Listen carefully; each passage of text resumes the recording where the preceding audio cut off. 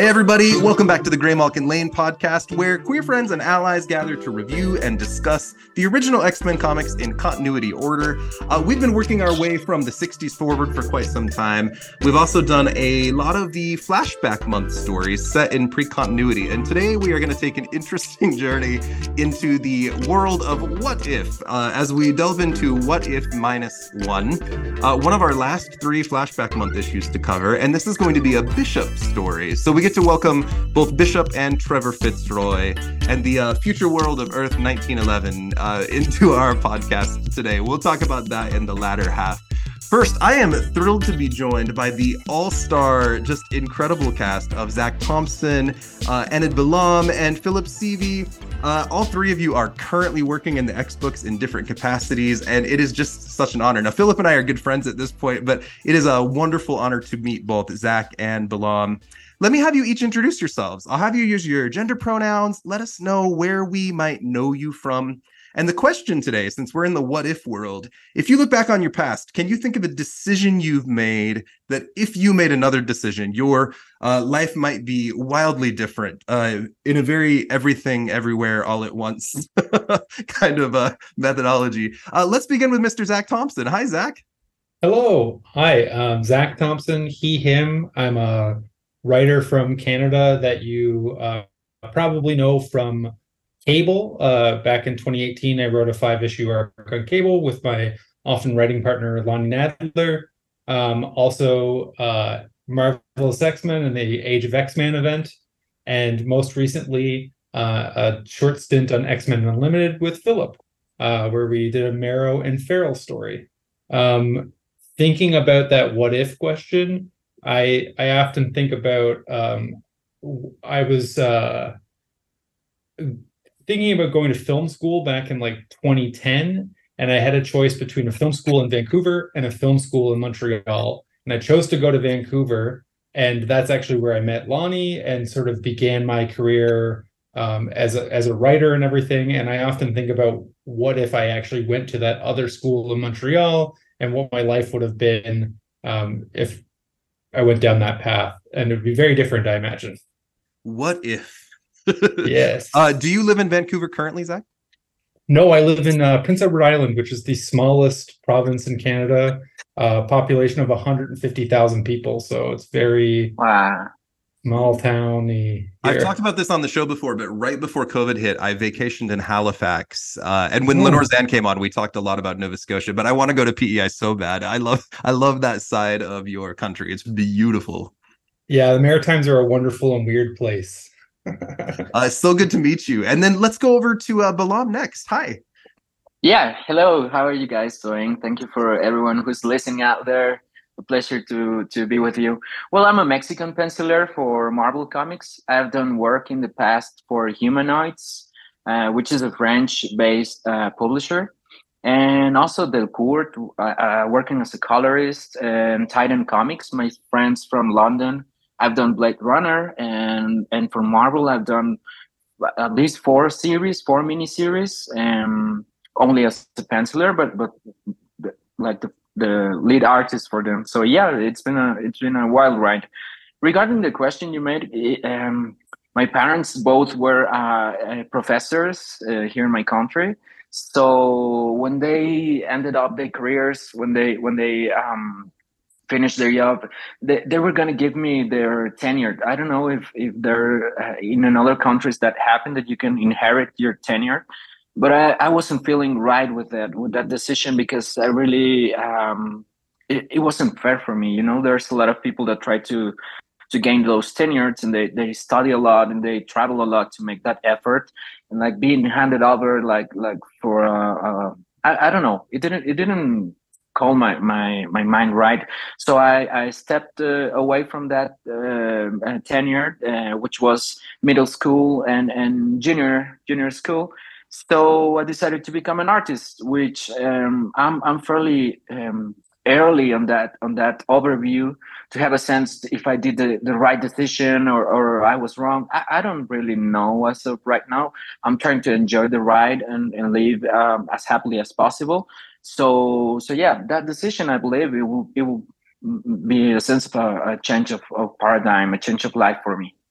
Absolutely. It's so good to meet you. We recently talked about Balam on the show when I interviewed Charlie Jane Anders, and we talked a lot about New Oh, Mutants Lethal Legion and the incredible work you're doing on that series. I'll talk to you more about that too. thank you. It's so great to meet you.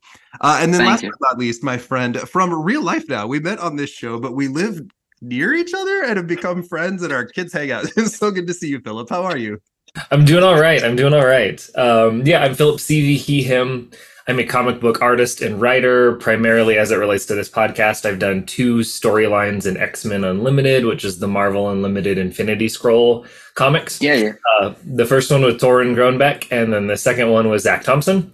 I just wrapped up a 9-issue arc on Edge of Venomverse, another Infinity comic on Marvel Unlimited, and I started with Clay Chapman, who's been on the show. We love him too. Yep, and Jay Holtham, and hopefully, if you haven't had Jay on, you'll be able to have Jay on. He's currently doing the Bishop War College miniseries right now. So I would love to.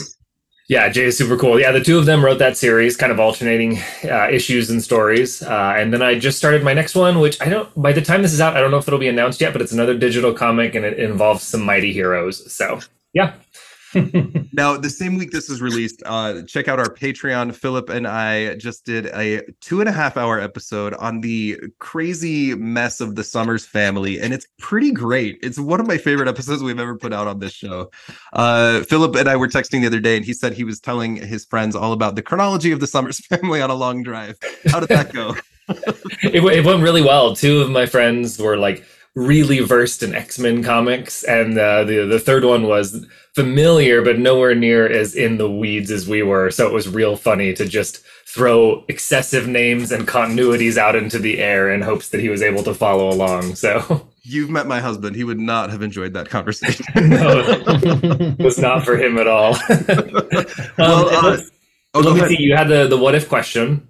Oh, yes. I don't know if I have any as obvious an answer as the 2 prior guests, but so for a handful of years when I was a kid, I was homeschooled. And when I was roughly 14 or 15, I wanted to go back to like public school, and that would have been high school age.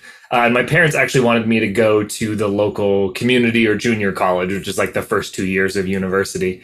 And it was kind of a back and forth fight on that. And I ended up deciding to go to college. So I started when I was about 15.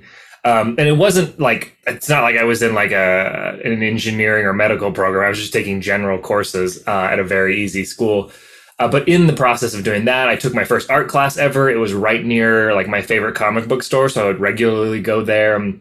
That's when I became like an avid reader and really started putting together samples and portfolios and studying Wizard magazine like the Bible. So maybe if I had gone back to high school, or gone to high school, I guess you could say, instead of starting school, my trajectory would have been quite different as far as my exposure and education. And I can kind of do that fun trace sliding doors thing eventually to figure out what impact. But that was one that kind of stood out in my mind. I'm a therapist in my day job, and I will sometimes have conversations like this with my clients. And I'll reference the movie The Mighty Ducks. I don't know if you guys remember that old Disney movie. At the end of that film, spoilers for a movie that's 30 years old, they hit the final goal in the hockey, and it bounces off the goal and doesn't make it, and so they lose. And the kid's like, "Oh man, if it had been a quarter inch this way, we would have won." And the guy says, "But if it had gone a quarter inch the other way, then we wouldn't have even touched the goal, and we would have lost completely." And there's this idea of there's a better version and a worse version of our lives out there, which is one of the fun things about the What If books. If you get to read those books, Marvel's doing a current line of those, and it's obviously super famous through the Disney Plus series that was out last year. Lastly, I got ahead of myself. I'm Chad Anderson. I'm the host of this show. I don't need to recount my biography here, but I am a former Marvel Comics handbook writer. I currently work in therapy and production.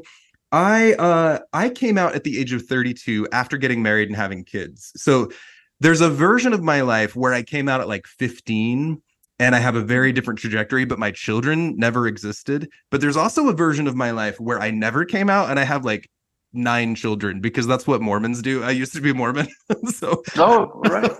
I don't want either of those worlds. I'm very happy with the one that I have, but it's an interesting thing when you consider those big decisions. So I want to start. Let's begin with Zach today. I have some questions for each of you, and anyone who wants to talk at any time, that's fine. Zach, I would love to hear a little bit about your journey from fan into professional, if you will. If you'll share a little bit of your origin story. Yeah, for sure. So as I mentioned, I went to film school, and I was in Vancouver, which is very close to Seattle. So because I grew up in a very small place where I currently live, there was no comic book conventions or anything out here. So I ended up going to Emerald City almost every year that I could. And I started to meet creators and sort of see, oh, comics is a pretty small community, and the people who make them are awesome. And they were very welcoming. And I was writing screenplays at the time. And, anyone who's tried that realizes that it's pretty difficult to get a movie made. And what I was starting to put together was like, I could, be friends with an artist and figure out kind of how to make a thing on my own terms. And so I started to go to comic conventions, meet people, and started to kind of realize maybe I want to write comics. So I started putting together scripts and met someone in film school that also was dissatisfied sort of with what they were doing and wanted to draw comics. And we ended up making I think it was like a 10-page mini comic that I printed on the school computer and brought to Emerald City with me. And I was like going to like the boom booth and being like, here you go. Here's the best thing that you've ever seen in your life. And, it wasn't great. And it was also like, the idea, I think, was that it was like a 75 issue series. And just like, we were completely, gassing ourselves up about how amazing it was going to be. But I got the bug. I think that was the big thing, is that, and then there's so many people who actually were super kind to me about this crappy comic that I had made, and were like, hey, maybe, you're a little bit too ambitious, and maybe this is like kind of not really how the industry works. And anyway, so I went back the next year, and I went back with real pitch pages with Eric Sawatsky, who ended up drawing the Dregs. That was my first comic at Black Mass Studios. And I actually just shared this on Twitter, but I sent that pitch into Black Mass website, into the like slush pile, and 8 months went by, nothing. And then Matthew Rosenberg saw me, knew who I was, pulled me aside, and he said, have you heard from Black Mask yet about these pitch pages? Because they're amazing. And I said, no. And then he said, just 1 second, took out his phone, texted the editor-in-chief of Black Mask. We got invited to dinner with the editor-in-chief that night, and our book was greenlit that night. And that was Emerald City 2016. And then like Emerald City 2017, I had the book with me. It was out, and everything kind of changed. In 2018, I was already working for Marvel. That was when Cable came out a year later, which is just like, yeah. So it's been like a weird roller coaster, and I don't really, I haven't had the luxury of kind of like taking stock of it. I'm just every single day just doing more work and being thankful for the ride. That's a crazy story, and we hear a lot of these types of stories where you never quite know when you're going to break in. Having made a movie once, I will agree with you, it's nearly impossible, and then once it's done, it's hard to make a dime out of it. Telling stories is really amazing. You've done a surprising amount of X-Men work. Was it your connection with Matthew that initially got you through that door? No. So my first book, The Dregs, was like a gritty crime book about a homeless person who thought he was a detective and takes it upon himself to sort of look into his missing friend.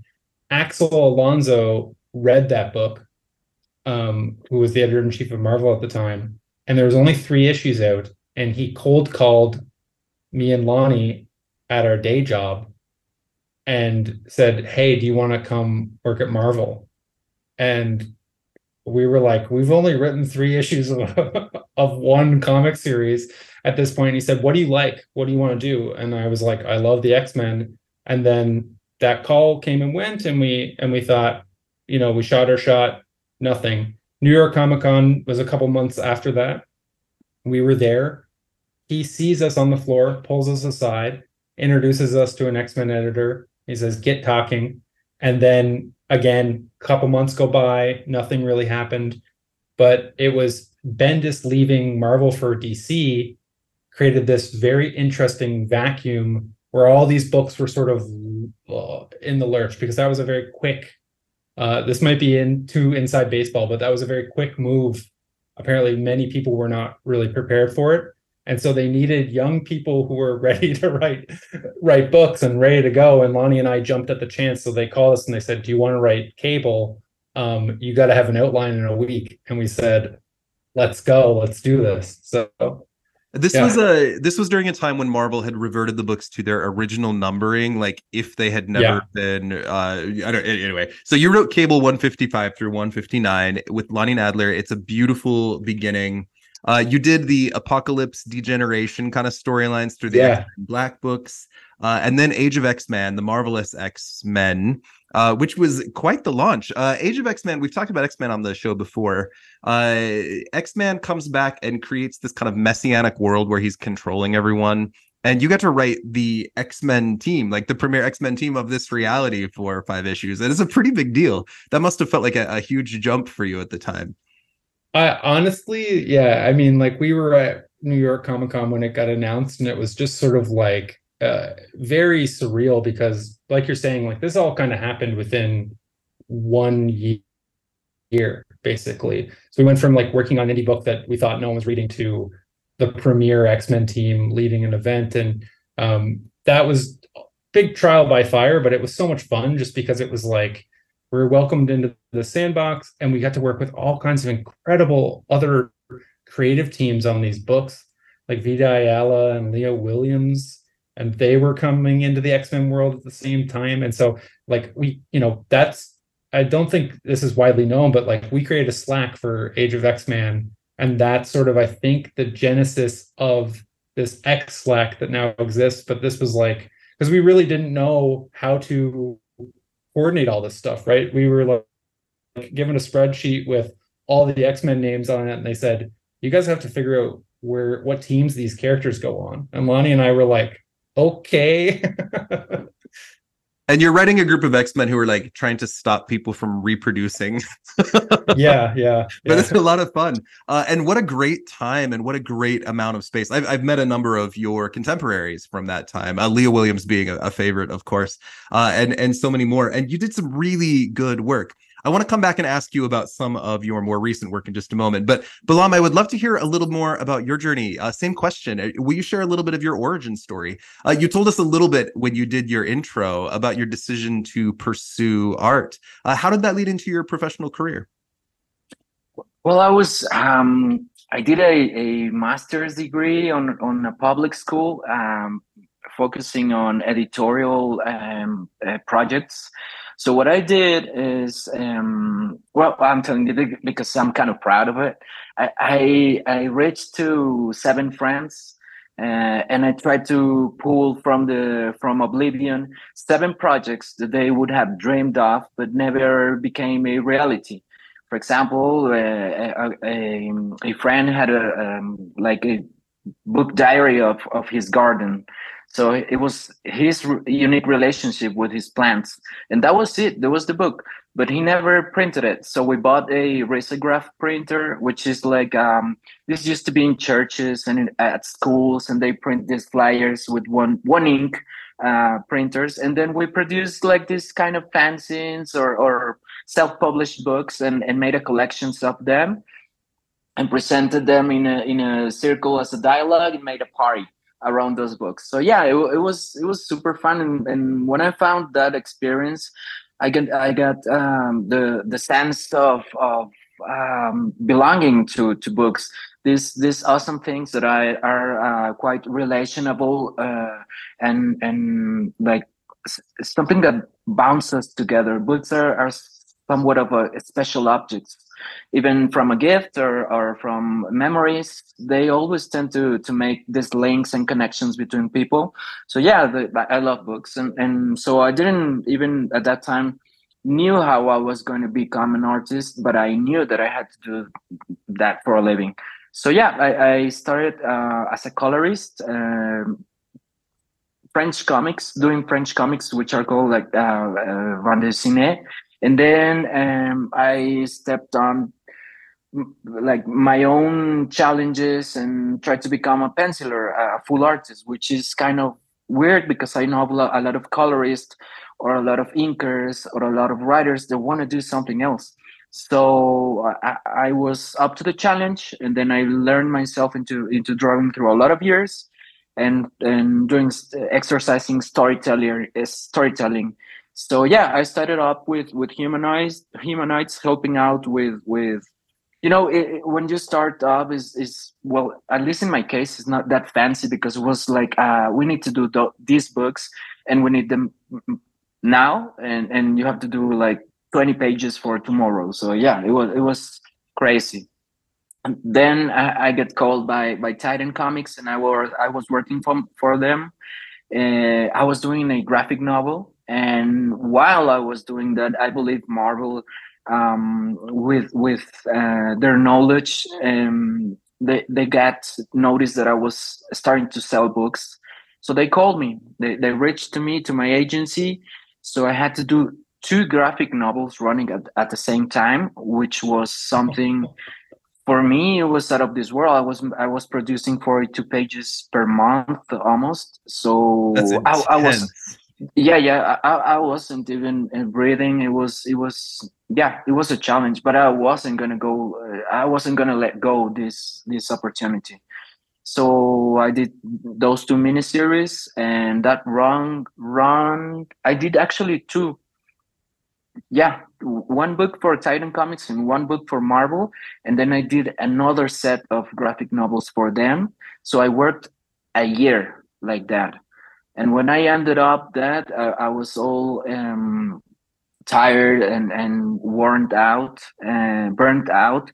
So I had to make a choice. So I stayed with Marvel. I'm still a freelancer. I'm stepping on my third year. So yeah, I'm pretty proud of that. And still, my paps, for example, always tells me, when are you gonna get a real job?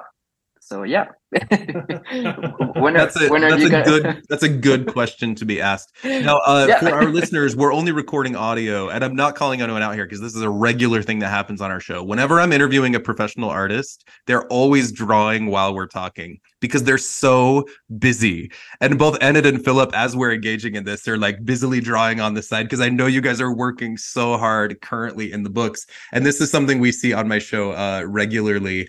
I admire. So I look at work differently now that I've gotten to know professionals. When I'm looking at pictures, I'm realizing how much effort goes into them. And I've written a couple of my own books even. And when you get those pages back and you realize the time and the painstaking effort, it's important to find that balance between creating opportunities, but not burning yourself out. And so to be in a position where you can do both is just an incredible thing. Phillip, what did you do to your hand?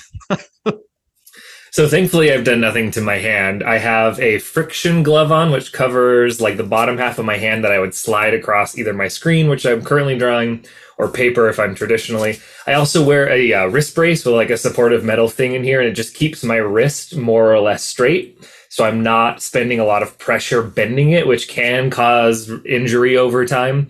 I've also found like when I start to work really, really hard, which I've been doing for the last couple months, my shoulder and elbow and wrist will start to get sore. So I'm just trying to do supportive things along the way to keep them functioning and healthy in between trying to exercise some. So I'm okay. I'm just trying to be preventative and smart.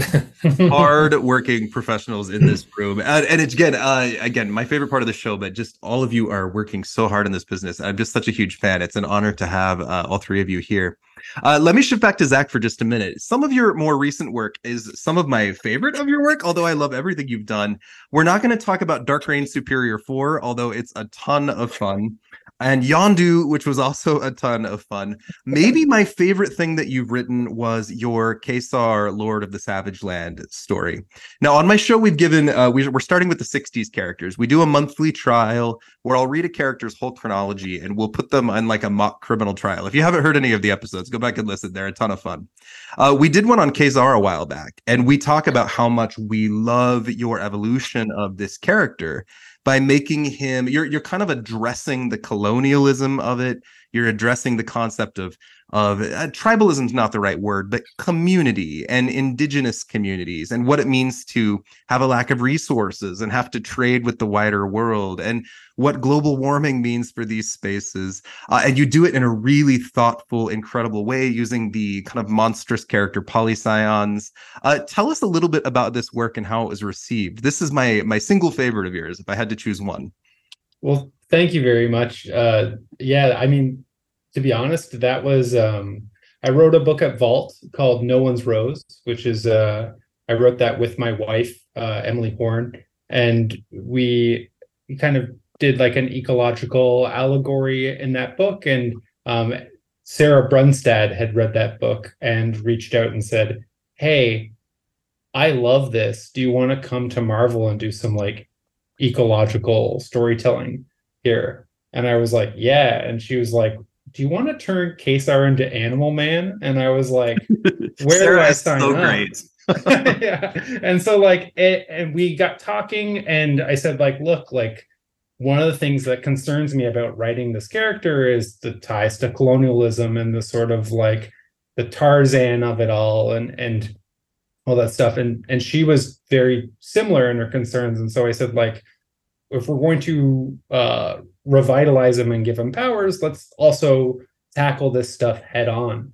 And so we built that book kind of like during the pandemic, actually. This was like, they reached out in March 2020. And then I got to work, I outlined the book. The book got put on hold basically 2 weeks after I started working on it. It was on hold for almost an entire year. And then we came out of the pandemic and they were like, "Yeah, you're good to go. We're actually gonna publish this. Let's go back to script." And so I was able to sort of like sit with it for a year as well and sort of really think about what I wanted to achieve with that book. And, you know, I was very lucky to be paired with Herman Garcia and Mathis Lopez, who are a brilliant team and created a really vibrant new kind of looking version of the Savage Land, which was also very important to me, to kind of make it so we got to see different parts of the Savage Land, but also all the different indigenous tribes that live in these areas, and sort of how Kesar is not necessarily part of that, is sort of exists outside of it, and then trying to get him with his new power set to be sort of more part of this land that he's sort of claimed as his own, right? And so, yeah, honestly, a dream project, and it looks like a dream, and I'm just sort of like, if that's the only thing I'm remembered for at Marvel, then I can go and die happy, honestly, because I'm just so thrilled with that project. And I was really given a lot of creative leeway to kind of do it the way that I wanted to. And I think that's kind of the perk of working with a character like that doesn't have a huge fan base. You can kind of like do whatever you want. I have spent a lot of time with this character in the last year, from various angles, examining he and his family. One of my favorite moments, and this is just comic book trope, he has a teenage son that was mysteriously made teenage, and you have a random line of dialogue that's like, he fell in a hole and came back a teenager, basically. It just explains it. A random word bubble. Yeah, well, because like that was also a thing, like I was reading it for research, and then like I didn't know that he was a teenager. I thought he was still a child. And then they're like, no, there's like this one issue of this one thing where he's now a teenager. And I was like, okay, interesting. We have to address that in some way. And then I read the issue and I was like, that's a good summary. They just did that with Iceman's boyfriend Romeo. That's a lot to explain, but when time traveling teenage Iceman comes to the present, he's got a teenage boyfriend, and then he goes back to the past, and now adult Iceman exists. And recently they were like, oh look, Romeo's all grown up. He like fell in a portal and like aged there, and now he's back. So, great way to age up your characters when you need to. It's a really impressive and a really beautiful series. So check out this particular series, Kesar, Lord of the Savage Land, if you have not. Your most recent work, and this is one I'd love to hear from Phillip on as well. We got to talk with Phillip a little bit last time. Was the Marrow story everyone has been waiting for so long. And I will say it, although no one else, maybe you guys can't. It's definitely a Marrow and Farrell love story, and we get the Morlocks content that we've been waiting for, and it's lovely. And you use the character Max Frankenstein of all people. Tell us a Yeah. little bit about this run you had on X-Men Unlimited. It's so fun.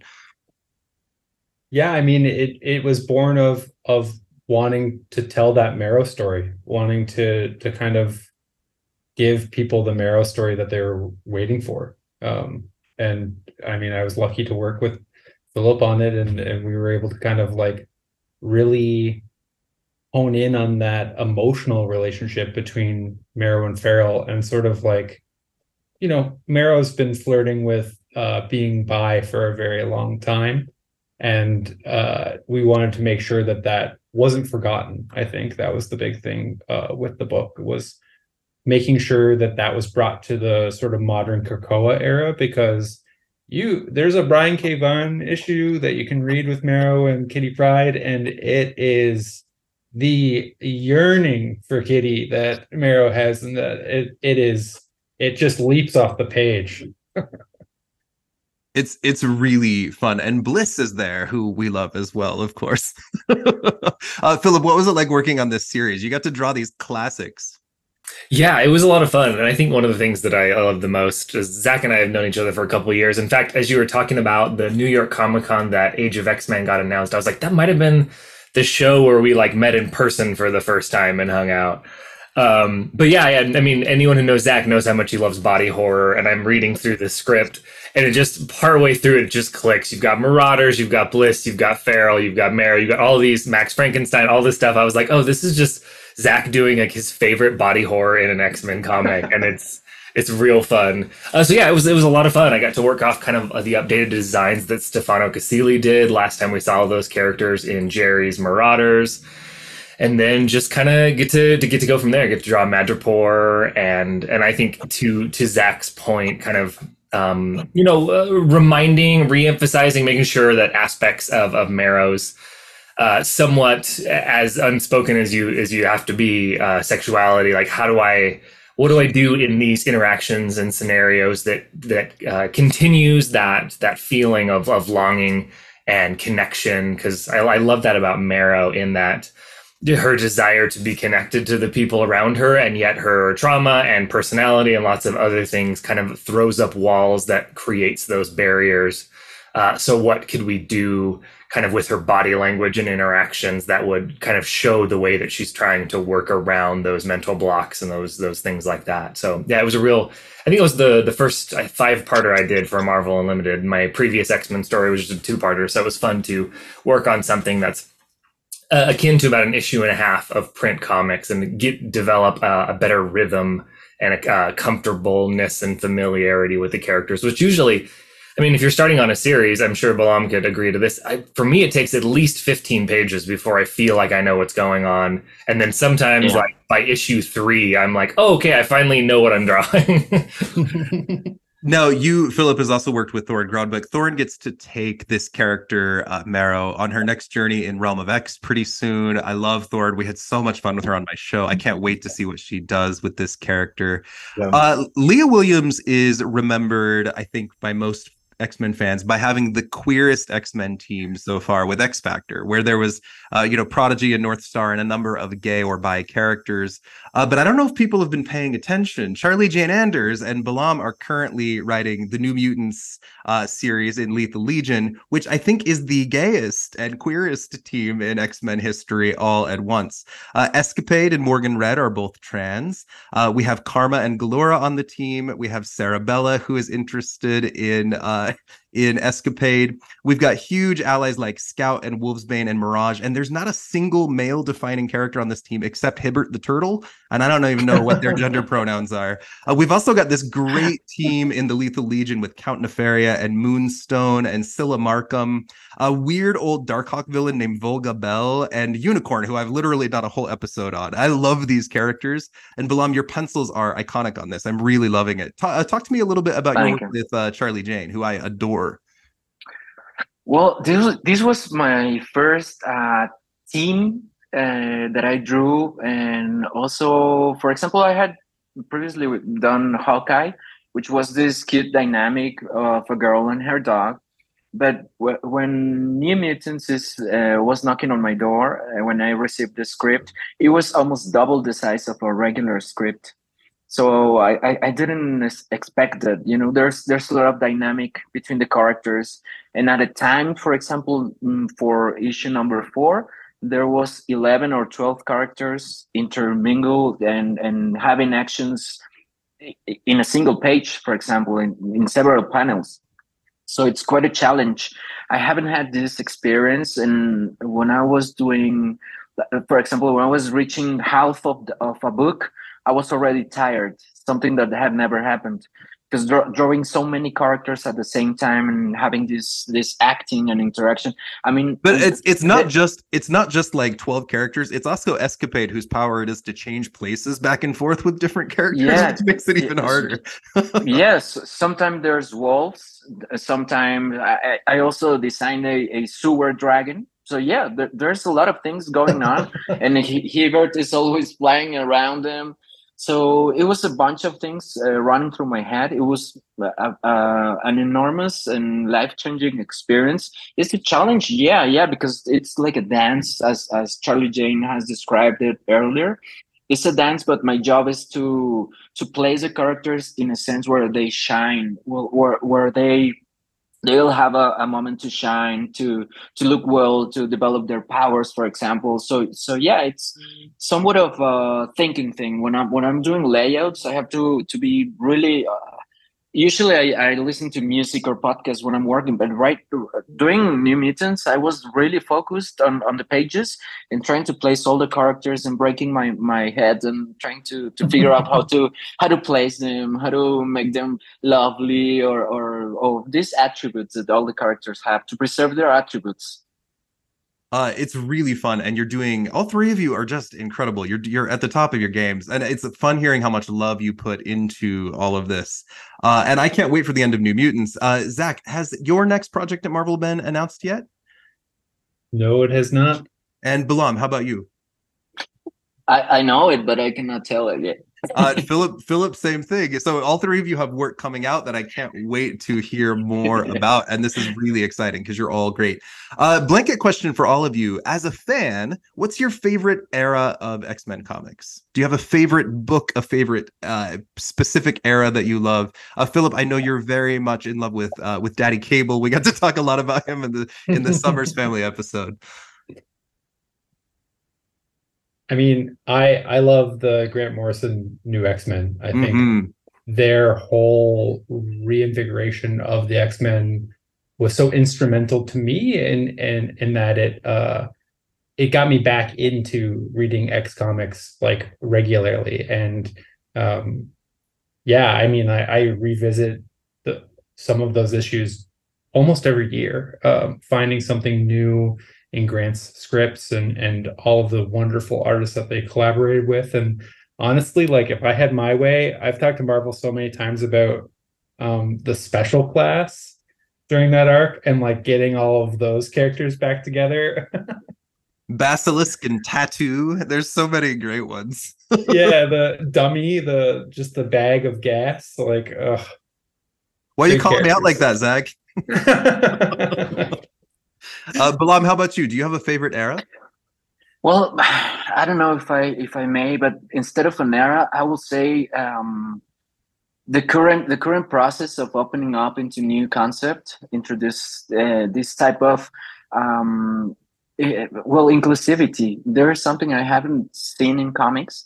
So, for example, I'm a really soft person. So whenever I have the chance to emphasize innocence, tenderness, friendship, that's what I really like to go, instead of, for example, drawing a massacre or drawing something really awful or dark.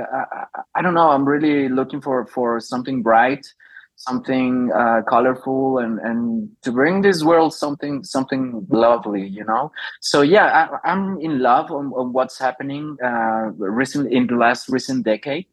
I have received, for example, hate messaging regarding this New Mutant series, which makes me know it's moving things. So yeah, I'm actually really proud and honored to be working under Sarah Brunstad command and another great editors and writers. So yeah, I would say actual comics right now. Comics, that would be my favorite. That's wonderful. My first era when I was first picking up books is my answer here, and it's Niciez's run on X-Force, which is where I started collecting. This kind of idea of youth and rebellion and reclaiming self, and taking the dream and putting a different spin on it. I think I'm just now, I've interviewed Fabian even, and I think I'm just now starting to realize in my 40s how much of an impact that had on my adolescence. It was really powerful for me. Phillip, how about you? Yeah, as far as like individual title, Astonishing X-Men is my favorite X-Men story of all time. I love Grant's run. That's probably like number 2, but the style of Astonishing still gets me. I reread 4 or 5 issues in prep for our summers thing, and no matter how many times I read that book, there's still character moments that choke me up every single time, and just there's something about like the classic nature of it. It exists out of its continuity, kind of, that I really enjoy. As far as like an era, yeah, like early to mid 90s X-Men, like that family is insane in the best way possible. And yeah, Fabian's work is the best of that group. And there's just like a limitless amount of ideas, and not all of them work, and not every crossover is great. And there's just that saturation of how many books can we get out at one point because we're making so much money. But there's that imagination is what inspired me as a kid, and still to this day, like just going back through just X-Men 22 in prep for our thing, where it's like a Cyclops cutting wood in Alaska, and the neighbor shows up and turns out it's Mr. Sinister all along, and it's just kind of like all this stuff that is just crazy ideas, and that's what I will always love about X-Men. No, we will eventually release it on the main show, but if you would like to sign up for the Patreon, not only would we enjoy your support, but Phillip and I did a really epic episode. I promise. It's really wonderful. Now, we've spent a lot of time on the 05 on my show. We literally have an entire episode for each run through the 60s run, plus all of the modern content. It's really fun to do these flashback books because we get to step back and also introduce new people. Today, we get to introduce a couple of brand new characters to the show. We have introduced the concept of alternate timelines. We've talked about the Age of Apocalypse. We've talked about Days of Future Past. We've spent some time on Cable and his crazy future 2,000 years hence. We've also talked about Rachel Summers and her crazy time travel. Madam Sanctity is a character Demanda Martini and I did an episode on, and it's all about this concept as well. So Marvel has this thing where if you go back in time and try to change things, it doesn't change things, it just creates a new timeline. And so the world you came from is still out there, but also now you've created a new world. And our main universe, Earth 616, has a lot of timeline tampering in it. We're going to focus on one character and his individual Earth for a few minutes today. I'm going to ask all of you about Bishop in just a moment, but let me introduce this character. So Earth 1911 is the future where Bishop comes from. He first appears in Uncanny X-Men number 282, which is in 1991. I was collecting the books at the time, or shortly after. I began right around this time. And I think my first interaction with Bishop when I was an early teen was kind of like, why? Why do we need another time traveling character? We've already got Cable. It's already complicated. But Bishop has gone on to mean something very specific for the X-Men in a way that Cable has as well. Bishop is huge. He's a big, muscular, thick black man with long, thick hair.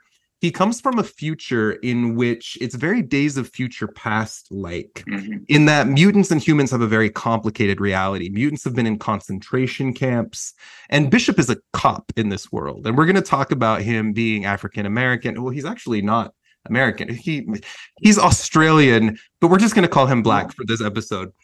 He is a cop in a world where cops are very frowned upon. He's part of a team called XSE, or Xavier's Security Enforcers.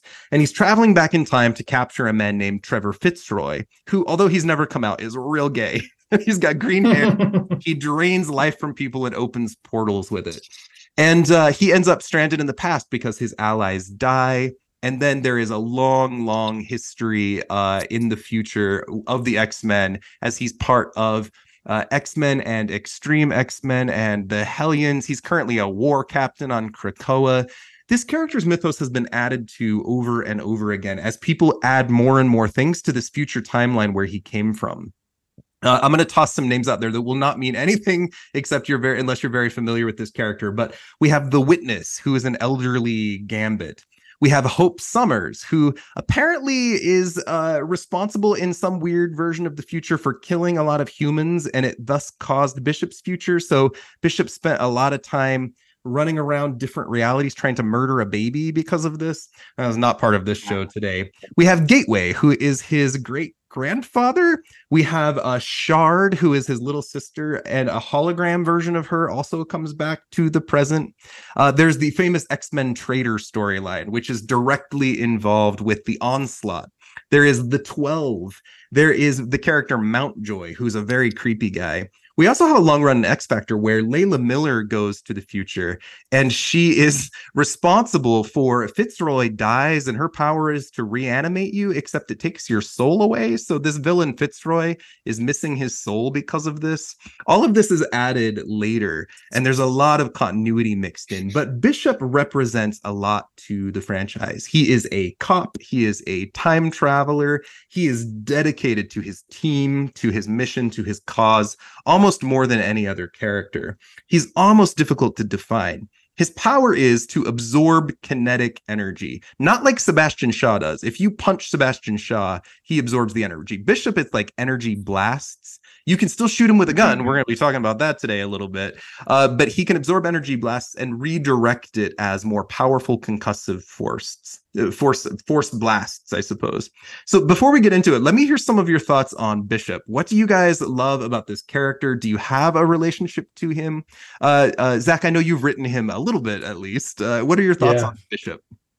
So I got to write him in my Cable run, and for those who haven't read it, my Cable run is sort of like these 5 different moments in Cable's history. So Lonnie and I got to write like Baby Killer Bishop or wannabe Baby Killer. So he's after Hope in our issue. And I think that's probably one of his more malaligned periods where people were pretty conflicted about that characterization because it sort of in the wake of Messiah War, it doesn't feel super grounded in who he was up until that point.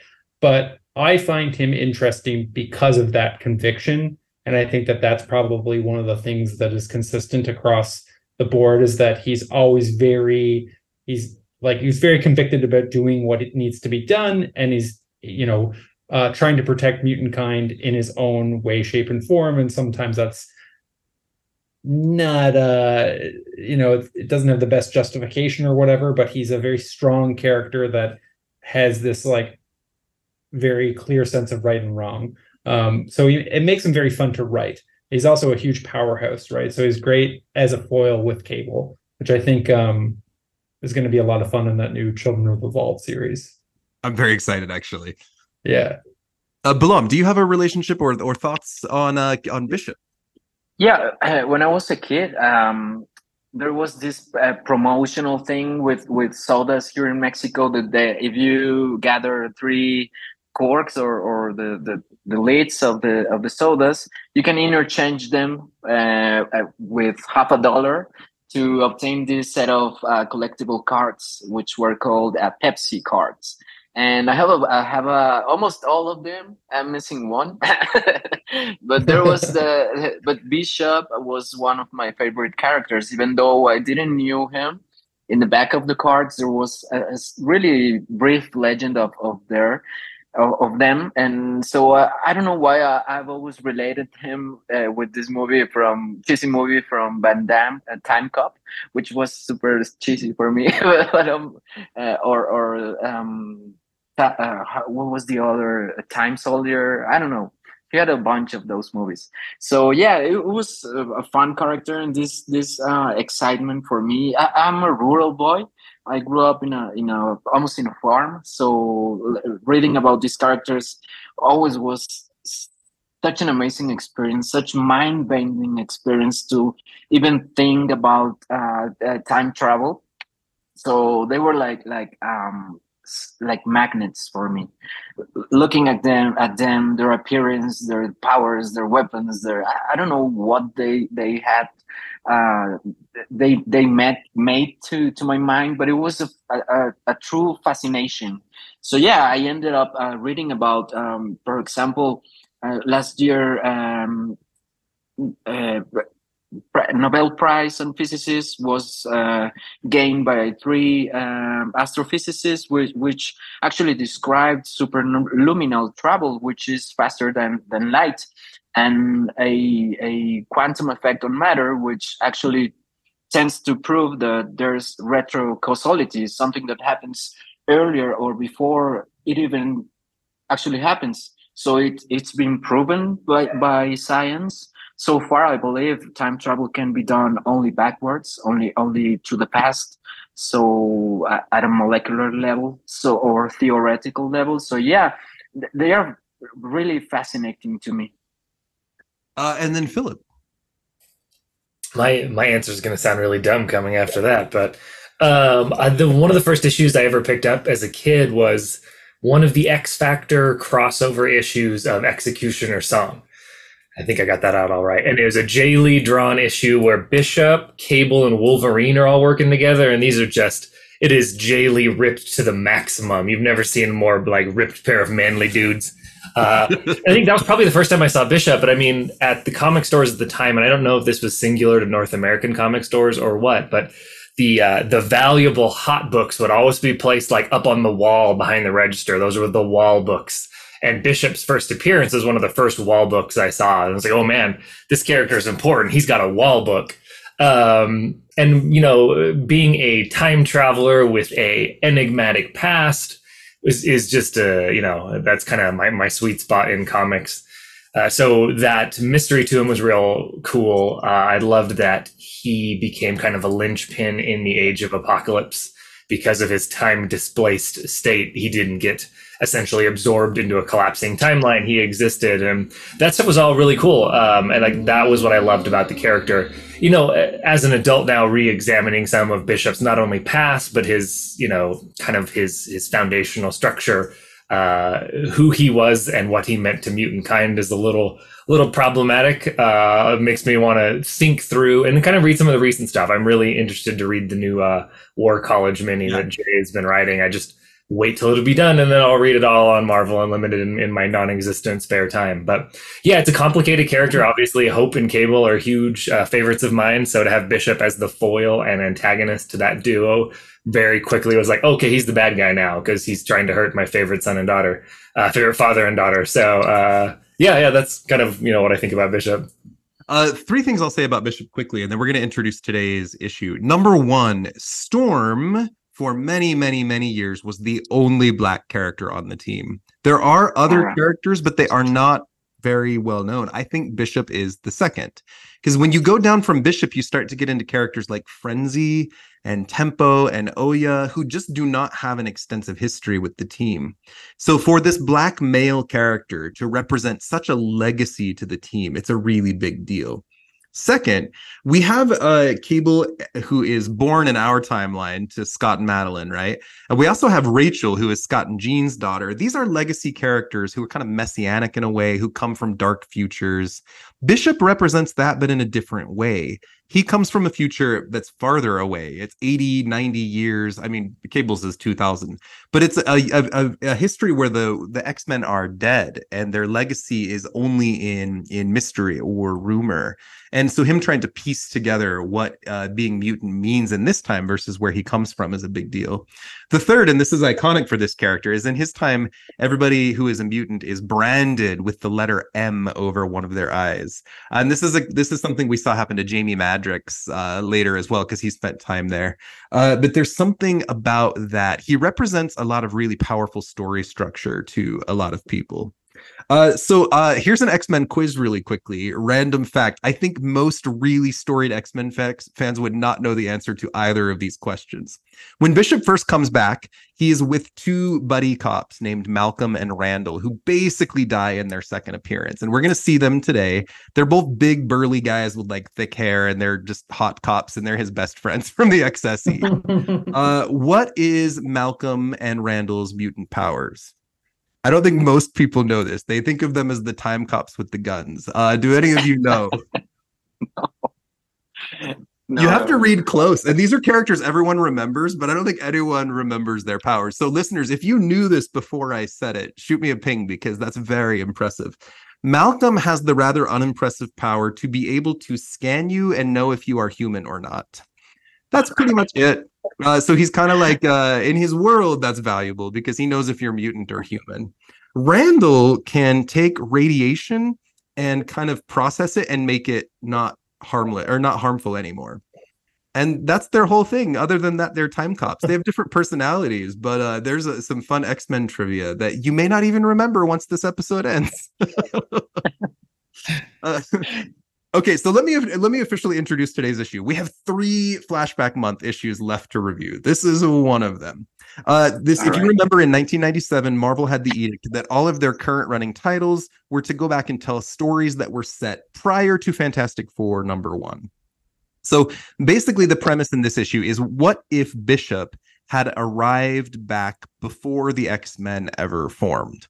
That's kind of the easy premise of what is happening here.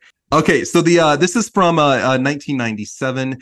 This is written by Ben Rabb, and Ariel Olivetti is the penciler. Pierre Brito is the inker. We've got Chris Eliopoulos and Virtual Calligraphy, which is a lettering company on letters. Matt Webb on colors, and Kelly Corvase on edits. So there's a lot going on here. What if the simple premise here is they just ask big questions from continuity? What if Dark Phoenix had lived? What if Wolverine became the Hulk? Like, just random stories that these people got to tell. Now, prior to this issue, I emailed Ben Rabb and I asked him to share his recollections on this issue because we're friends from this show. Here are Ben's quick thoughts on What If -1. And this is, again, nearly 30 years ago.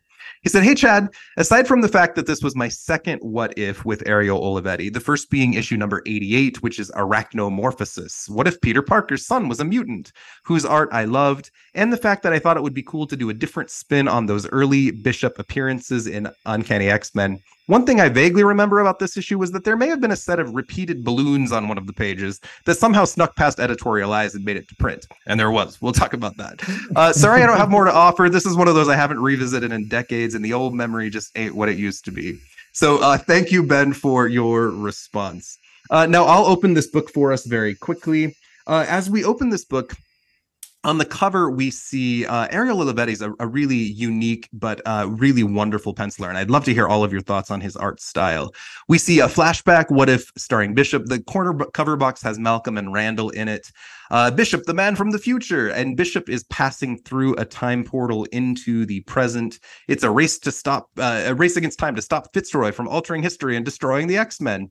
What are your thoughts on this cover? And I'd love to hear your general thoughts on Ariel's art style. Ariel Olivetti is an Argentinian artist, and I really enjoy kind of seeing his early work and then knowing where it evolves to, because he, again, is a really great masculine, very like full volumed like figures. His Cable, his Hulk, his Captain America are always just these slabs of beef.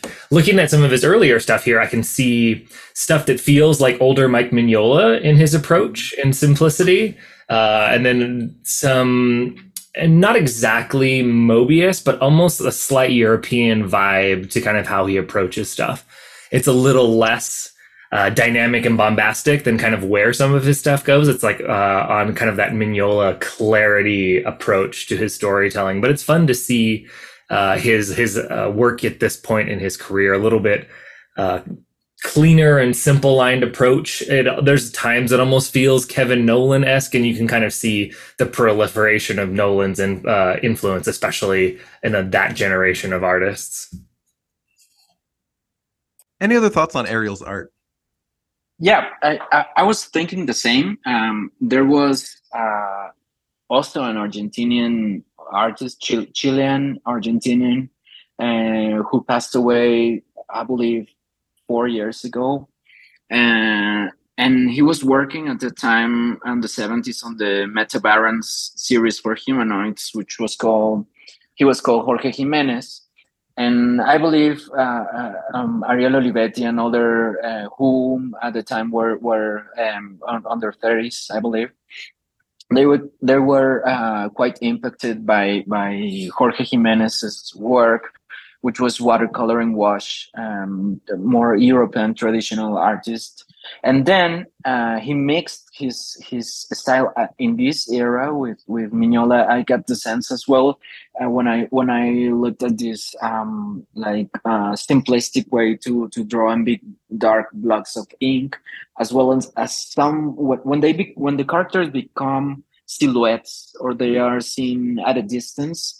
This type of simplification, for example, the hands, they tend to mimic or copy a lot of Mignola's, for example, early this pirate series, Gray, I don't know, and Mouser, I don't know, that series has a lot of it.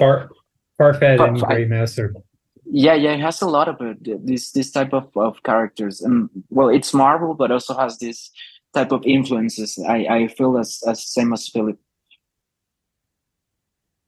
Zach, do you have any thoughts here?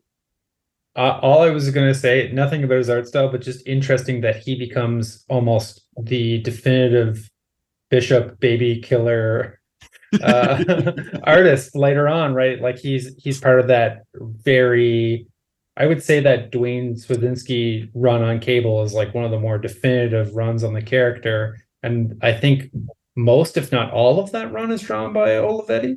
Yeah, who's very mature as an artist at this point compared to now. You can tell this is his early work when you compare the two. So my least favorite part of the Flashback Month issues are always these Stan Lee ripped through the page in a weird space.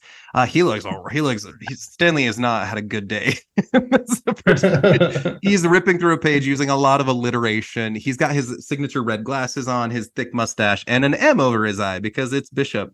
And he's basically using a lot of alliteration to say, hey, look, it's flashback month. And he mentions Irving Forbush, which is the old obscure Marvel mention of Forbush man. We get Stanley presents a pulse-pounding parable of erratic era evacuation and existential angst that just had to be called the Traitor. We go into the year 2089, and I'm only going to read this initial caption. After more than a century of turmoil between Homo sapiens and its offshoot mutant breed, Homo superior, genetic segregation is the order of the day in this less than brave new world. Nowhere is that policy more stridently enforced than here at the maximum security prison designed specifically for hostile mutant recidivists, the Gene Pool. Now, this is very much a Fitzroy story. Fitzroy is a very chaotic character. He's part of the upstarts when he comes to the past, which is the group that's hunting down people for points. He probably still exists in our present timeline. Last we saw him, he was in the custody of the Office of National Emergency, ONE, right before Krakoa launched. So this character's waiting for some sort of comeback. He's a lot of fun. He's running around escaping from prison, and he's got a jumpsuit on that's just, he's got it open completely for some reason just to keep his bare chest out. This guy's always just a little gay. He's thinking about how he wants to escape and do something different. The cops are after him. He drains one of their life forces and uses that to open a portal into the past. They're trying to capture him to put him back in solitary confinement. Bishop and Malcolm and Randall are all right there. Now, the variation of the real story that takes place in the X-Men books is slightly different than this, but that's fine. This is a what-if book. Bishop warns, take one step closer and I'll ventilate that Dayglow skull of yours so fast your brain will be making the time slip solo. We also see that random text bubble appear on the other side of the double-page spread, just randomly connected. It looks like a gun on the ground is speaking. Again, just an editorial mistake. The handbook guys can try to get a no prize for finding this out. Fitzroy says, if it isn't Randall, Malcolm, and the ever redoubtable Bishop, the Xavier's security enforcers, best and brightest losers. Now, there's a commentary about this that we're not going to delve deep into, but the idea that in this world where mutants are oppressed, they are also expected to police themselves. There's commentary on this in any minority community. When you have people who are part of the minority group who are trying to police the part of the group that is breaking the rules set by the majority and not the minority. We're not going to spend a lot of time on this, but that's certainly something that we can delve into with queer analysis. And Bishop being a Black character in this world, We're going to have comments on what that means as he time travels back and meets some local white cops in just a minute. So Fitzroy opens the portal.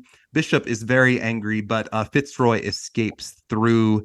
Malcolm and Randall warn him not to follow, but he pushes for them to go through after him. And that's kind of where the book begins. Zach, do you want to keep us running with the next few pages? Tell us what happens next. Yeah, for sure. So, I mean, Bishop goes on a little bit of a rant about why they have to go into the past. And we sort of see some visions of Jean at like her sort of modern age at that point.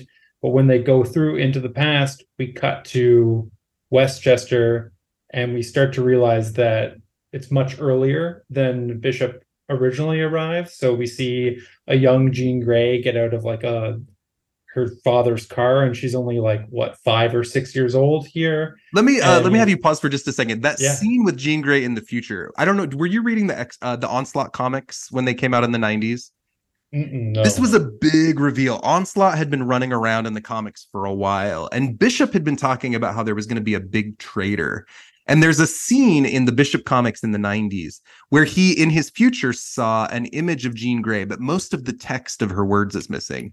It's very like Princess Leia, you know, Obi-Wan, help me, you're my only hope. But a lot of the words are missing. So nobody knows who the traitor is going to be, but there's a recorded image of Jean like, help, he's coming after all of us. He's someone that we trusted. We don't know who it is. And we get this issue in the original Onslaught issue in the 90s, where Jean is being attacked by Charles Xavier. And she's announcing, because Xavier's been overrun by the evil influence of Magneto. That's not the story we need to worry about right now. But it's the big reveal that Xavier's the big bad guy. So this image, this future image he's seeing of the video recording is a direct reference to the Onslaught run and Bishop's history with the X-Men at that time. So this is like one of the few characters Bishop knows. And when we go back, we now see Jean at like 9 years old, right? So it's kind of a crazy time jump. But go ahead. Yeah, so basically we just see Jean as a child, and then Xavier is like, maybe I'm going to start training her and training her mutant powers. And then he's like, maybe I'll tell her dad that she's a mutant. And then he's like, nah, I'm going to just pry in Jean's dad's mind and send him home. Just classic old school Xavier, where he's just tampering with people's brains all the time, which is really fun. But we get this kind of rapey. Like, I'm going to take your daughter into my house and erase your memory. Yeah, it's gross. But there is a really cool panel on one of these pages where it's like there's definitely like a Phoenix inspired like word balloons, and sort of the way that they draw or way that Ariel did his like eyes and stuff is really fun. I kind of like stopped me dead with that panel. And Xavier then, using his powers with his crazy eyebrows. yeah. It's crazy, like Phoenix-like eyebrows. But it's around here where the story takes a turn. So we see sort of like where Bishop and his buddies end up. They land in Salem Center and they go into like Harry's hideaway.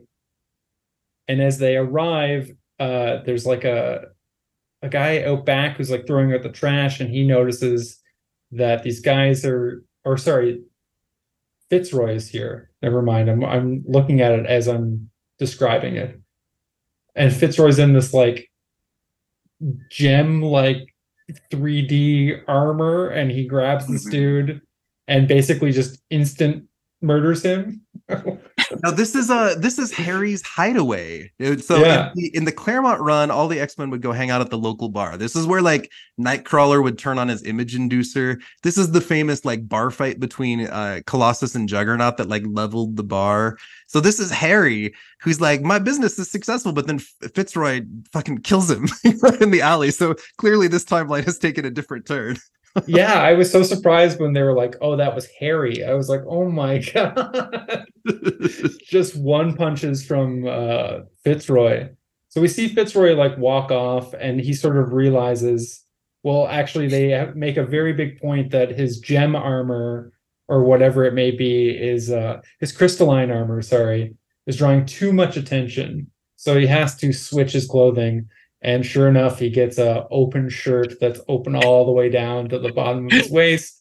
Yeah, my marching crystal around. armor is too much. So let me walk around with my green hair and my open suit coat.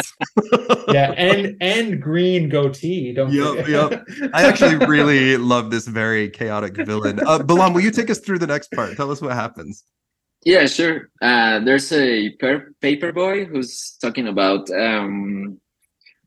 like new AI thing on robotics and new research. So he's super into it. Then Fitzroy looks at one of the guys in the paper, and he notices that through the timeline there's still no X-Men. I mean, they haven't been configured yet. So he Yeah, sees this sign. the announcement of the robotics technology is a Sentinels reference. So he's realizing, oh, this is like years before the Sentinels were made, which means I must be prehistory. Prehistory. And then we cut into a next page where there's this beautiful image of the guy on the bar who is already laying on the floor dead, and at the same time this Terminator scene when this portal opens, and these fellows are Bishop and his friends, all dizzy and like dizzy and feeling sick from the travel. Then the establishment owner's wife screams out loud, "Murderers!" because she's looking at his her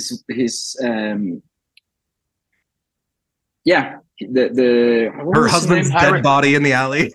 It was Harry, right? So she's horrified. She's screaming out loud, but also this is important. She's also scared of them because of their skin color, of their indumentary, of their. She assumes right away that they are the killers. She doesn't ask any questions. She just points out loud that they are the killers. And in that scene, she re-enters the establishment, the bar, and the cops as well assumes that they are the killers. So no questions asked. They draw their weapons. They point them to Bishop, who's kindly trying to, or gently trying to explain the situation. So he's reaching for his. Is it a CD or something like an ID? Yeah, he says it's the warrant for Fitzroy's arrest, but it's like a CD-ROM. Yeah, it's a CD-ROM, and then no question asked. They draw their fire into Bishop's body, hitting him on the shoulder, on the left shoulder, which is a classic shooting scene. And then there's this vertical panel with the onomatopoeia, the blam blam blam. Yeah. And this is an uncomfortable scene we'll spend just a moment on. Yeah. We have a very different understanding in 2023 of America's history of police violence against Black people. Here we have a Black man with his hands extended saying, here, I'm reaching into my pant, like I'm pulling this paper out of my belt. Please don't shoot. And they shoot him anyway. And then I'm spoiler for the next page, but they murder Malcolm and Randall, who died in both timelines. These guys were doomed no matter which one they entered through. But Bishop cannot be hurt by energy blasts, but he can be hurt by bullets. And this is an uncomfortable scene anytime we see anything like this in comics. Well, his friends are dead. He's in pain, and then the police pull out these shackles to try to submit him, and he throws this magnificent kick into the chest of one of them, and he escapes out of a window. This page is lovely layout. The formality and the classical 6 panels. It's quite nice. So we only see silhouettes at the end when he escapes the police running away in an alley. So these guys are horrified because they emptied the whole clip of the gun of bullets onto Bishop, and they did harm him, but he survived. So they are surprised. When we get back to the X-Mansion, this puts us into Jean Grey's chronology. If you remember her origins, she witnessed her best friend, Annie Richardson, die in a car accident. And this is Xavier thinking about, Jean, because she witnessed this death and experienced it, it's affected her telepathy prematurely, which is part of her continuity, right? But again, this is a wildly different world because now there's mutants in his town, time traveling. Phillip, do you want to take us from there? Tell us what happens to conclude the book. Sure, yeah. So Xavier, in these thoughts, he noticed the TV is on in the background, and it is referencing the shootout and the violence at the bar. And he catches a glimpse of either Malcolm or Randall. It doesn't matter because they're the same character. They're both red shirts. And the badge reads Xavier's Security Enforcers, which is the XSE, which is the cops, the police organization that they all belong to. Then Fitzroy shows up. Shazao! Yep, just steps through this just brilliant pink teleport hole. Anyway, tells him all this stuff, basically tells Xavier, like, read my mind to see if I'm wrong. And Xavier does. He sees visions of the history of the X-Men and the Sentinels invasion and all this stuff that sets up Bishop's future and kind of who Bishop and his compatriots are inside of this. And I think you brought up the point early on that I think I had a question about, is being that the whole issue is essentially from Trevor Fitzroy's perspective. Never once was I like, is Trevor Fitzroy, is he the bad guy here? He doesn't seem like the bad guy. Like, everything that he says is true, and Bishop is just this mutant cop who, enforces his own kind against their own interests. And all this time I'm reading this being like, is Bishop really the bad guy? Like, I know this is, Fitzroy being someone who belongs to the upstarts, something I had forgotten at that moment. But okay, yeah, no, he's not a great guy by any means. But in this issue alone, it's like, do I need to get Trevor Fitzroy was right t-shirts now or something? We don't get a lot of context for his history here. We see him escaping prison, killing a cop and passing through a portal, then killing a man in an alley, and now manipulating Xavier. So I do think he's the villain, but I can totally see the other side. There's a great moment before Xavier reads his mind where he's like, how do I know you're not the Shadow King? He's like, read my mind, you'll see. These panels, we're going to get to this on the next page, but these panels that show what happens to between Xavier's time and the future are really compelling. But Fitzroy's clearly telling a particular version of events, right, about this dark future he comes from. Yeah. And it also makes me wonder, Fitzroy's state of mind. Is he convinced these things are right? Is he mentally strong enough to hide the aspects of his memories that Professor Xavier could see in order to know that he's manipulating events? I don't know. Maybe it was an interesting kind of point of view question. Let me read this part. This is where Xavier's in his mind. He says, the groups of mutants who will adopt your dream of peaceful coexistence with humans, a dream that will be grossly undermined by the actions of a sinister few, a dream of hope tragically shadowed by a nightmare of fear, hatred, and genocide. And we see an image of the Sentinels here. Yet, despite the aftermath of a genetic World War III, the incarceration, the demoralization, the branding, your dream will live on, albeit twisted, as that fascist mutant police force, the XSE. Obsessively driven by your example, they'll strive to maintain the fragile peace with the human soldiers, too often by the most draconian means. And this is where I get it, Phillip, because he's not telling anything incorrect here.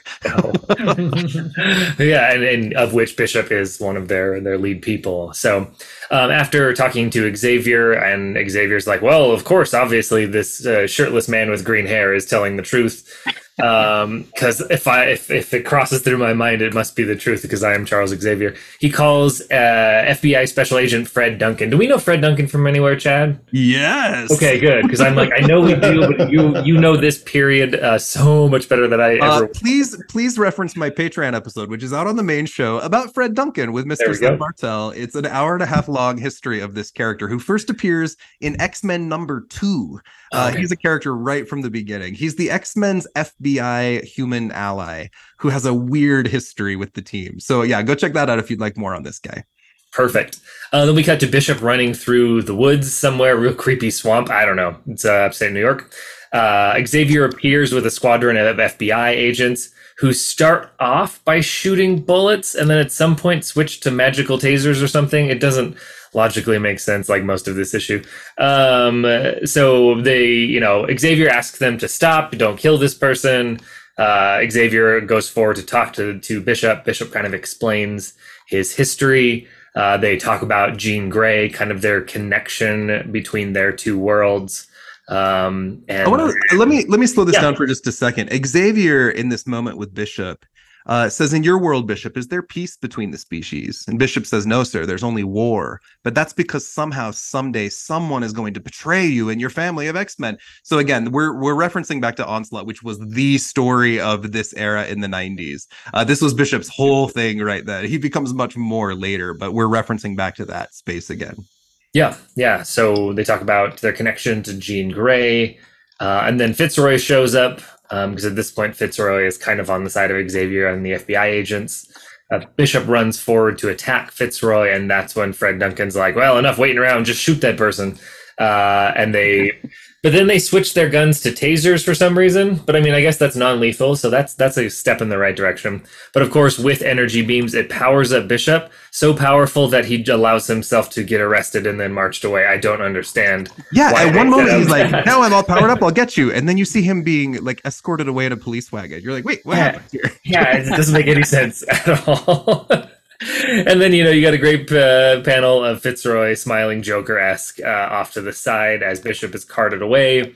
And then, Fred talking to Xavier, about the reality of this, and Xavier wink to us says, no, I'll never form a team of X-Men, essentially of mutants to fight against. I'm not an outlaw. We end the issue on, it says the following day. However, this compound looks very similar to the compound in the future from the beginning. So I thought it was there was a lot of little things in there, and I don't want to necessarily critique into the negative, but there were lots of little things in this issue that just didn't work as far as what's his face dying in the alleyway, the bartender, Harry, and then Bishop getting blamed for it. That entire interaction for most of the issue, I could not figure out for the life of me. And it took multiple readings to find oh, there's a body hidden in that corner that we never referenced for 10 more pages. That's an important thing, but it's framed in such a way and told in such a way. I didn't notice it and couldn't figure it out for quite a while. So this issue was likely being produced very quickly. Very quickly, right? we're all in comics, and it's insane the pace sometimes. But there were, and again, some of the creators, Ben said this is the second issue of Marvel, and this is early on in Ariel's tenure. There's things you can be like, oh yeah, we're early on and have yet to maybe finesse some of these things either. But he ends up in this place which we're to believe is in the present time, even though it looks like his future. And then it's just Bishop in a cell yelling he's not the traitor. And so it doesn't really seem like anything changed in X-Men history. I don't understand the what if of this issue. It's like, what if Bishop came back? Oh, nothing changes. All right, we're good. Yeah, we needed one more page that said, here's what happened next. Fitzroy changed Xavier's mind. Bishop's in prison. Now here's what happened. Yeah, I honestly thought it was missing a page. I was like, how is this the ending? It feels rushed. One of the funny things about Xavier here, we now know the Moira retcon. This man will believe anything if you just let him read your thoughts a little bit. You're like, here's this dark future, do what I say. So he did this with Fitzroy, and now we learn this thing about Moira later. This man's very gullible if he thinks he's read your mind and knows exactly what he's looking into. But don't worry, he'll alter and erase your memories constantly at his own convenience. I believe on the last page also there's a coloring error which emphasizes Bishop's eyes going wide open, and actually looking at the drawing, I believe they were supposed to be closed. Oh yeah. That's entirely fair. I got it as he's in this energy stasis, and maybe it was an effect of that. This issue has its flaws. It does its job in that it's exploring this story, but it spends a lot of time on a few things, and not enough time on the things we need. It's ultimately kind of an unsatisfactory read, and I feel like I could say that and still be very much in love with the creators who put it together, because sometimes things get rushed and put out. But we did get to introduce Bishop to Graymalkin Lane, which is my favorite part, besides getting to know the three of you. Do you have final thoughts as we wrap up on what it was like to visit this era of a bizarre X-Men timeline that we will never see again? I mean, I think one of the questions I might even pose this to you, Chad, before I give any final thoughts, is with a lot of these flashback ones, we did the Generation X one, which was real fun. Across the board, stylistically, are they trying to mimic 60s comics? Because the tone and dialogue feels like Ben is intentionally trying to write like that. Whereas the In- Generation X one was very, very modern. So I don't know. Yeah, in Gen X, we saw Chris Bacalo try to mimic a cover from the early Yep. 60s books. We see some artists that are trying to emulate early styles, but it's kind of across the board. Okay. Yeah, that was... The rule was pre Fantastic Four 1. Okay. Yeah, like it's fun. I do like the portrayal of Trevor Fitzroy in this issue a lot. His flamboyance is fantastic. The fact that even though he's like murdering people and all this stuff, they do a really good job presenting his point of view in a way that I'm like, oh yeah, maybe he's not like the worst guy here. Maybe Bishop's actually not great. So I thought that was an interesting exploration. And then some of Ariel's work here is really, really cool to see just where it's at this time, where you can see some of his influences are early on, as often you are with artists early on in their career. And then it's fun to see how those all go into the blender that eventually becomes his very distinct approach. There's something comical about no matter what timeline they come back in, Malcolm and Randall just die right away. I mean, it's awful, but also comical. And Bishop's future has a lot of attention. There's a whole series called Bishop that references this. There's a long run in X Factor with Shard. There's the Peter David X Factor. There's the Xavier Security Enforcers series. There's a lot of different versions of this history that we see. So it's influential to this timeline in a way that most of the worlds or futures are not. Zach, do you have any final thoughts on this issue? Mostly just it was fun to read it from being a fan of Ariel's work and seeing the early stuff, and like the page that we mentioned earlier with like the 6 panels at the bottom and the wide at the top, and just the storytelling with all the silhouettes there. I just thought it was awesome. I love seeing that sort of stuff because, like, I don't know, as a writer, you are always thinking about how you're getting better, but it's like not always as easy to perceive it. But when you're looking at an artist and how they evolve over time, it's so much fun for me because it's just like, I don't know, it shows you that progression isn't linear, and it sort of is this interesting thing where it's like an issue that has some rough patches, also has these moments of brilliance in it already, and you can kind of see the Ariel that we all know and love in some of these pages here. So it was really fascinating from that perspective. There's sometimes the idea is better than the execution, right? Jean working in, like, here's Jean in the future that Bishop remembers, but now here she is as a child. It's almost, working in Fred Duncan was almost supplementary. We needed more a perspective from Bishop. We needed to know more why this story mattered for him. I think that's the thing that's missing most for me. Balam, do you have any final thoughts? Yeah, taking up on Zach's commentary, I was looking on the layout of the pages, so made me understand this type of like in music, comics also have tendencies and side guys. So yeah, pretty much this was earlier, before all the characters were stepping out of the panels, and it's a really elegant way of displaying a page and how to build it. There's a lot of play with silhouettes and simplifying the characters and the backgrounds. For example, the trees on the swamp scene are quite lovely. They are like this really elegant branching and branches. So yeah, artistically, it's a really interesting book for me. And I also made this. Sadly, the listeners are not gonna look at, but I made my own Bishop. Oh my gosh, you gotta post it. It's beautiful. That's gorgeous. No, it's fantastic. I love it. Really, really well done. Balam drew Bishop while we were recording. That's so good. I am not an art critic. There's something missing for the inks in this issue for me as well. This will be my final comment. There's a few facial expressions that come across really odd in this book, and you almost wonder if it was rushed or if the inker. Sometimes an inker and a penciler just don't quite mesh well together. There's a couple of facial expressions across this as you read that you're just like, oof. It's a little rough, but I'm a huge fan of everyone who put this book out. It's been a genuine delight, Phillip, to see you again, and Zach and Balam to get to know you both. Thank you for the gift of your time and talents today. We're going to put this episode out on July 24th. As we are wrapping up, where can people find each of you online, and is there anything you would like to plug? Balam, do you want to go first? Yeah, actually, thank you for having me, and thanks to the listeners. I hope we had some fun reading through some time displacement and time, like how do I say it? Like these timelines are quite interesting, and X-Men are just the place to develop these stories. So yeah, it was a lot of fun for me. Thank you so much for again for having me and for the time spent here with you. I had a lot of fun and a pleasure to meet you guys.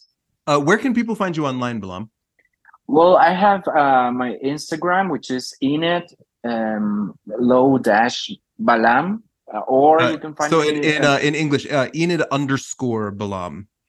Enid underscore Balam. Yeah, and it's the same for Twitter. Fantastic. And anything you want to plug? Anything you want to announce, or where can people look to find your work? Yeah, well, just a reminder that I do not engage in hate speak or that type of thing. So if you write something awful to me, I would rather pass on it and try to send you a beautiful image. So yeah, let's go. That's a good way to do it. And check out Balam's work in New Mutants Lethal Legion. The 5th issue should be coming out in July. It's wonderful. Yeah. I can't wait to read it front to back. Thank you for your support. Coming on. Oh, I really love the book, man. Phillip. Yeah, you can find me. Twitter, if I'm still there, is at Phillip Sevy. Blue Sky, if you can get in, I'm at Phillip Sevy, and then Instagram is Phillip Sevy Comic Art. But yeah, on July 24th, you can find me at San Diego Comic-Con. I'll be wandering around somewhere. By that day of the convention, I'll be rather glassy-eyed and tired, but I'm excited to do that show. Yeah, and then my work at this point will still be in Edge of Venomverse, which is an Infinity series on Marvel Unlimited. If you are subscribed to the app, you can read it for free. If you're not, I don't know why there's not any great excuses other than wanting, the yearly fee for Marvel Unlimited, but it's an incredible service. There we go. My words are a little hard today. It's a good investment. Yeah. It's an incredible service, and it allows so many cool things in addition to just the exclusive comics there. So much past scanned issues of comics for decades and decades worth of stuff. I enjoyed the hell out of that app. And Phillip is 2 L's and CV is SEVY. So yes, if everybody would like to find and follow. And then lastly, Zach. Yeah, well, thank you so much for having me. This was a sincere pleasure. And like, I love this kind of stuff. Like, I love this era of X-Men as well. So it was so much fun to break this down with you guys. You can find me online at Zach B.E. Thompson, both on Twitter and Instagram. And when this comes out in about a week, I will have a new book launching at Mad Cave Studios called Project Rise, which is like a Indiana Jones pulp adventure book with Jeff McComsky. It is such a wonderful pleasure to meet these people that I'm such a big fan of. You guys are all just so talented. This has been a genuine joy. And thank you for being such incredible allies for the queer community as you are producing these incredible works. It's a weird time to be LGBTQ in America. So reading these books that have such strong and wonderful support is a really big deal. Lastly, you can find me. I keep my own social media private because I've got kiddos, but you can find me Grey Malkin P like podcast on Twitter, Grey Malkin _Lane on Instagram. We've got big stuff coming up on the show in July and August. We're going to be wrapping up our reviews of the Hidden Years. September, we'll tackle the last 2 flashbacks, which is X-Force and Wolverine. And then in October, we're doing a Magneto tribute month before we go back into the early 70s content in November. So big plans. I'm planning far ahead, and there's so many great professionals and great things happening on the show. The next episode coming out immediately after this one will be the joint trial of Danger and Quasimodo. Sounds real weird, but I promise you it's going to be a lot of fun. After that, we're doing a review of the book X-Men Season 1 with the really fun combination of Chris Hassan, Chris Sotomayor, and Jordan White. So make sure to check us out. On the Patreon channel, we will just have released the Summers Family episode referenced with Phillip. And right after that, we have an episode on Kimura, the X-23 villainess with the writer Erica Schultz, who is just lovely. Thank you, everybody. We will see you back here next time on Grey Malkin Lane. Thank you for listening to Grey Malkin Lane. We hope you are enjoying this podcast. Grey Malkin Lane is produced and recorded in Salt Lake City, Utah, with music and editing done by my husband, Michael Bell, and promo art done by the incredible Seth Martell. Look for us on Patreon, where we are releasing weekly episodes about obscure characters and facts It's a great way to participate with the podcast for only just a couple of dollars a month, and it helps support what we are doing here. Also, the best way you could help Graymalkin Lane is by sharing and liking and subscribing, but also please leave us a review wherever you listen to your podcasts. We'll see you back here next time on Graymalkin Lane.